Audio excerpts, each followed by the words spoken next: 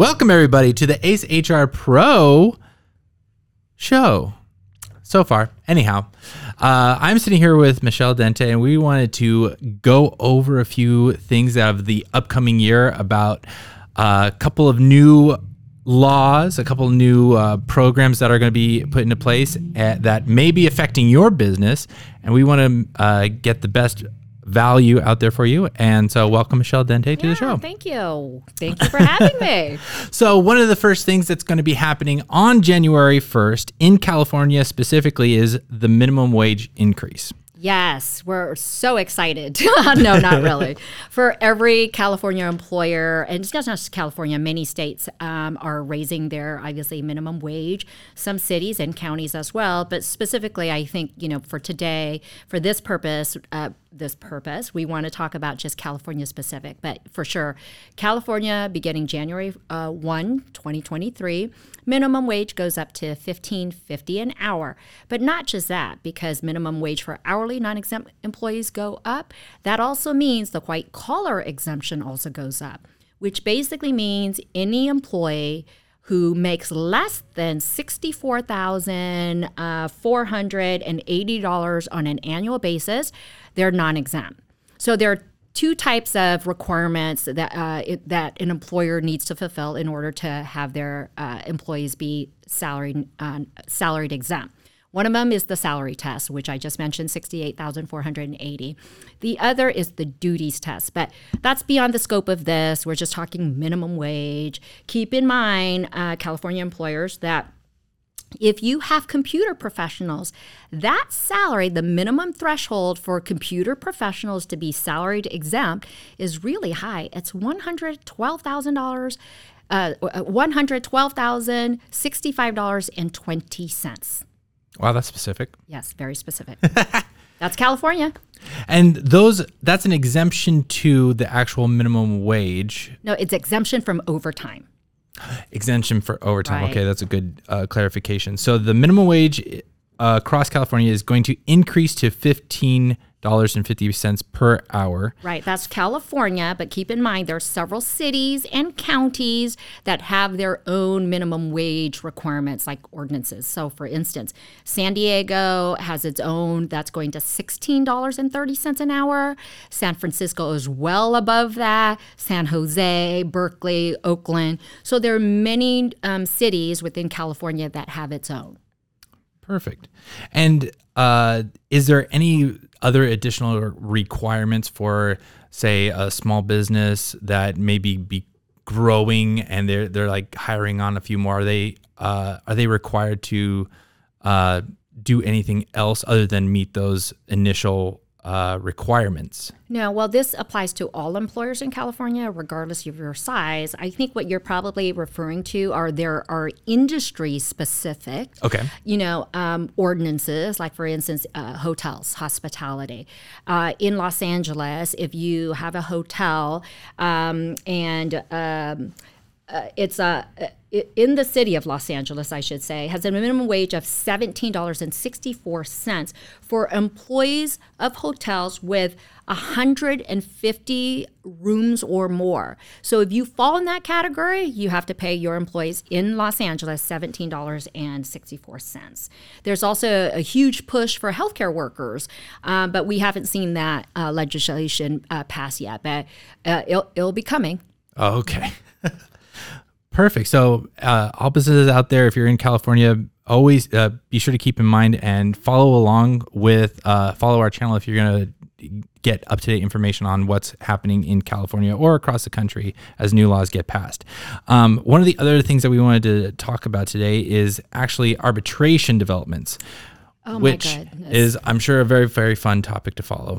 Yes, especially if you're in California, all employers are probably familiar with PAGA, P-A-G-A, which stands for Private Attorney General's Act, right? Which is essentially, so prior to the Supreme Court ruling that came out in the summer of 2022, prior to that, we could not compel arbitration of an individual's claim brought under PAGA. But the significant ruling, which was it was called Viking River Cruises versus Moriana, that was essentially a victory for all employers, because what that case essentially did for employers is it allowed employers to compel PAGA claims into arbitration. And why that's important is because then claimants or plaintiffs lose standing to bring a representative claim under PAGA, which, for employers, that demonstrates a basis for dismissal. So huge victory for us, but, this is not ending. I think we will see continued development in terms of arbitration claims. But for right now, at least it's a small victory for employers in California. So for someone who has absolutely no idea what you just said, Absolutely. what does that mean to me? Say I'm a small business owner and I'm an employer, Yeah. and this I just heard about this court case that benefits me now. But what does that mean in a tangible sense of is it easier or smaller? Is it easier or harder for me to run my business? Oh, Or in what definitely way? harder. I mean, first of all, California, there's so many statutory, I should say, so many regulations that really, I think, prohibit companies in California to operate. And this PAGA is one of those. So, for instance, if you're a small business owner and you have an employee, and regardless of your size, if you have an employee who believes that he's not paid correctly, let's just use that as an example, and now he wants to bring a class action, and it's not just about him. He's bringing his individual claim and saying, I'm representing a class of individuals, right? And I'm going to bring that forth and file it on behalf of everyone. And so, the suggestion for most employers is to really look at your arbitration agreement, to really make sure that that agreement, number one, is enforceable, and that if you have different provisions within that to make sure that the agreement, if one of the provisions or clauses within the agreement is invalid, that does not negate the entire agreement. So I obviously recommend employers to consult with an attorney, or if you have in-house counsel or whatever, but you definitely need to look at your arbitration agreement and make sure that it says all the right things, and that they're and that employees are opting into arbitration. But obviously, consult with an attorney. For sure. So one of the other arbitration developments that has happened was between Naranjo, or is that Naranjo? Naranjo. Okay. Versus Spectrum Security Services. Now, this had to do with meal break penalties and violations, which is, as we know, one of the main litigation factors for a business. What kind of developments happened with that? Yeah, I think this is is right up there with all the wage and hour claims in California. I think California is so susceptible out of all the states to wage and hour claims, because in California we have meal penalties, which I'm sure, as most employers know, that if you aren't allowing your employees to take a break before the 5th hour, or they're not allowed to take their full at least 30-minute break, assuming they're scheduled for 8 hours, that they could face, meal penalties. But now what this case, which is Naranjo versus Spectrum Security Services, what the court said was that meal penalties now are factored into final paycheck. So basically, if you don't pay that out on time, you are subject to waiting time penalties on their final paycheck. Okay. So it's not just about, being compliant with, regular pay periods and payroll, but, you're certainly looking at derivative penalties that are going to be significantly higher than just the regular meal penalty violations. Perfect. And let's see here. The next one that we have here is Camp versus Home Depot. Home Depot getting hot water. Yeah, so keeping with the whole wage and hour theme, this was also a very significant case because, for as long as I can remember, a lot of employers use rounding. In their policy. So for instance, let's say, most employers generally would round to the nearest quarter of an hour, right? And so what this case basically says is that when you have a rounding policy, that's not a complete defense to basically unpaid wage claims. And so out of this case, what we can basically surmise, and it is recommended by a lot of employment law attorneys, is to just go with a straight, basically actual, punches or actual time entries instead of rounding. So that's what the takeaway of this case is. So if you're an employer and this is happening, you say if you're still on kind of a write-in method, and would that be typical for an employer to do, is to kind of round up if they don't have a specific, they punched in at this time, they punched out at this time? Is it supposed to be a more accurate timekeeping system? Yeah. So yes, I think having actual entries is always more accurate than rounding.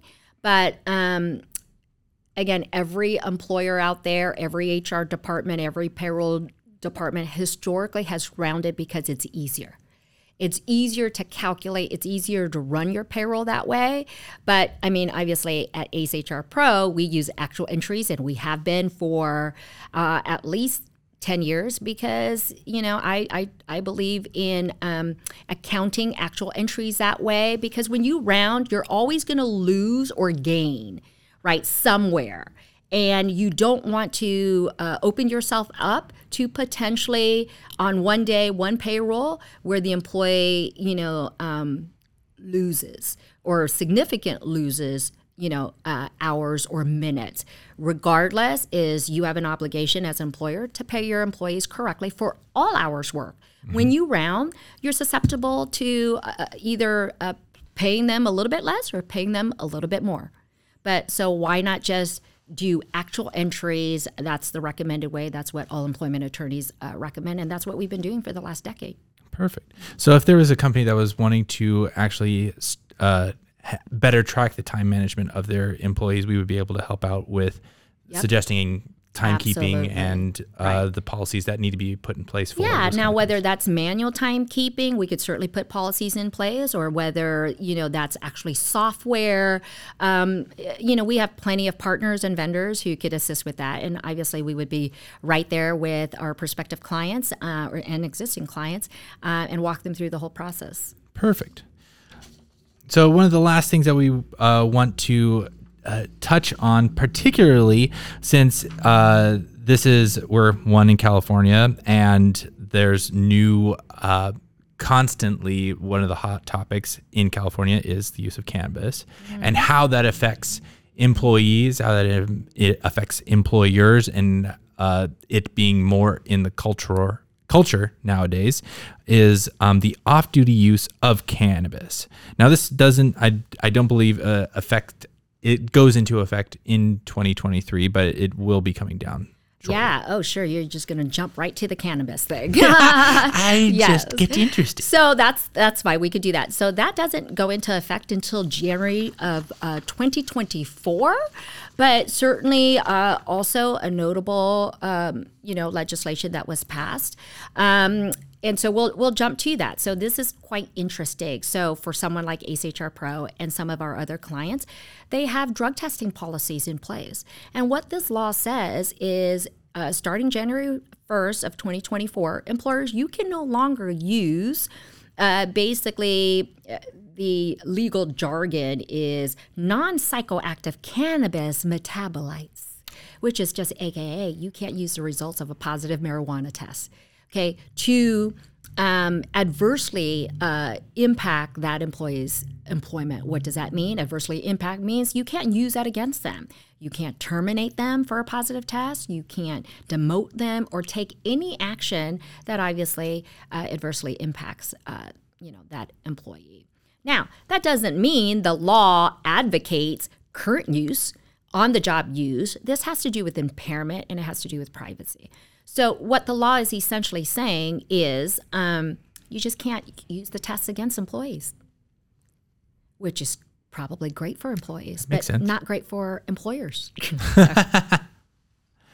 Perfect. So yeah, I did jump around. I didn't realize that there was another piece on my paper. So Should we talk about all the fun laws in 2023? yes. So what's all the stuff coming down in the actual new year, not in the future, that may affect how much I use weed or not use weed? I don't know. What? But as of today, we can drug test you. So, was that a confession, by the way? You'll need to speak to my lawyer. Yeah. Okay. Anyhow, no. So what's coming down the pipe in 2023 Yeah. for us? So before we segue to 2023, I want to close out 2022, Okay. which we're near the end of 2022. Yes. So for all employers in California, COVID supplemental sick pay is supposed to end, or sick leave is supposed to end December 31st, 2022. But we'll see how that goes.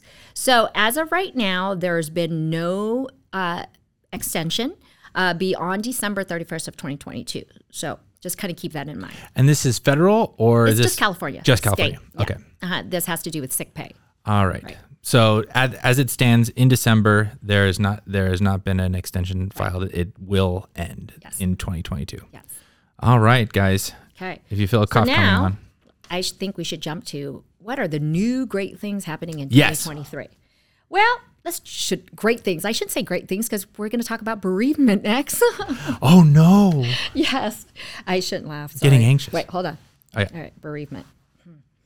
Okay, so Assembly Bill 1949. Yeah, that's how. Yeah, no, it's not the year of when it was enacted. It's just Assembly 1949. So what that does is what this bill is about, and now law, is that employers, you cannot discriminate against your employee when they take bereavement leave for an immediate family member. Immediate family member is who? Well, obviously, your parents, your siblings, your sister and daughter, Spouse? children, spouse. Yeah, sure. Yeah, spouse too. Okay, whether you like them or not. Okay. So you could take up to 5 days of unpaid leave. You have to be employed with the company at least 30 days. But employer, you have a right to ask for documentation in order to excuse that leave. Okay. A doctor's note. Not doctor's note. Oh, okay. It's death. A mortician's note? Okay. No, other than that. Okay. So we have bereavement and anything else that has to do with labor laws? Now, Absolutely. Okay. Let's talk about the big one. Okay. That a lot of employers are not happy with. Oh. It's this new salary disclosure law. So it's SB 1162. Okay. I think we've all heard it in the news. It's made big headlines. It's really going to impact recruiting and potential internal, obviously, compensation equity. Okay, so effective January 1, 2023, any California employer who wants to post a job ad must disclose within their job the salary range for that position. Additionally, any employee who wants to know about a salary range, employer, you must disclose that to them. Yeah, big stuff. And how is that potentially adverse towards employers? Well, again, I can't speak to every employer, but maybe some employers, have not really audited their internal compensation system or inequities, and that's where I think we could really help with that. Obviously, looking at different classifications of positions, the band or the range of compensation that they're offering, and we could assist with with surveys, salary surveys, and assisting our clients to kind of bring maybe different classifications up to a level that ensures, equity compensation within the organization. And, when that happens, obviously, there are a lot of great beneficial impact internally as well. You have great morale. You've got a better workforce when there's just a lot of transparency too. Perfect. Now, this might be a little bit more of a question of, in your experience and maybe looking into the future of what you think maybe businesses and employers may go towards now that we're living in a environment where there's a lot more remote work. Do you think that's going to be somewhere where employers may not necessarily raise their compensation packages, but they may start integrating a more hybrid workforce in order to not necessarily have a higher overhead that they may be required to, if they're not able to compete in that way, will they introduce a different type of compensation? Yeah, so you're asking me to look into a crystal ball and look at, the next couple of years. Is remote or hybrid, work still going to be, a thing? I don't know. It's hard to tell, but certainly what we learned from the pandemic is the landscape has changed. The work environment has changed. And we have seen, including with ACE HR Pro, we have seen that this market is a very competitive employment market. And when you're trying to recruit and retain talent, as an employer, as an organization, you need to do whatever you need to do in order to, recruit the best talent and retain the best talent. So I think there's got to be, some, I think, strategic thought in that regard in terms of, what do we need to do to ensure that we have a talented workforce? And I think remote is not out of the question for a lot of employers. And and a lot of employers have already thought, well, why not? If I can retain talent and have them work anywhere in the world, I mean, we've seen this with a lot of the Silicon Valley, tech giants. So if they are successful, I don't see why, that can't be emulated. And it lowers their, obviously, costs, right? Their fixed costs. So I think it's just, we'll continue to see that. Yeah, I think so too. But what do I know? That's just my opinion. True. I mean, no one would have ever thought that remote work would have been introduced and been as successful other than the extenuating circumstances that was the last few years. But I mean, we're so fortunate because we have already been set up that way to begin with, not even thinking that at the time that, remote was such a thing, but technologically we were, light years ahead of most organizations. So, knock on wood, I don't know if that was, strategic planning and thinking on our part, but I would like to say that it was, that we foresaw technology being at the forefront of, our business. Mm-hmm. Perfect. Let's see here. And so are there any other California labor laws that are coming down the pipe for us? I think, not as big, I think, as the ones that we've mentioned, but I think I should just continue to emphasize, harassment training internally, but also for some industries, sex trafficking, human sex trafficking is a big deal. And so much of a big deal that obviously there was a law passed on it. That's AB 1661. And obviously, existing law already requires certain businesses like airports, rail, and bus stations, truck stops to already have posters up regarding sex trafficking. However, now it includes, even like small businesses like, nail salons, skincare, facilities, things like that. So again, just a reminder that, as employers, we need to continue to be very diligent and train our staff in understanding and have awareness of harassment, sexual harassment, and sex trafficking. So I thought I should mention that. Of course. No, that's, I think, a really good thing to end on. And again, guys. First is cannabis. Yeah, I know. Then sex. We totally should have ended with the cannabis one. But I think I've definitely learned a lot today. And I hope that everybody who has listened and tuned in today has walked away with some more valuable information that I think we'll be able to provide to whether or not you have a growing business, whether or not you have a business that's been around forever and just need to stay up to date on these kind of things. Here at Ace HR Pro, we want to be able to provide that kind of value for you.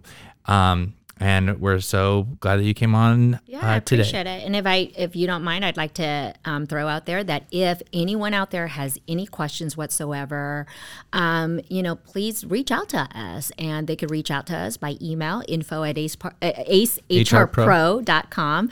And then, we'll get back to them right away. And it doesn't hurt just to pick up the phone and call or email us. And, we'd be happy to help in any way that we can. Sounds good. Thanks for tuning in, guys. This has been Ace HR Pro, and we'll talk to you later.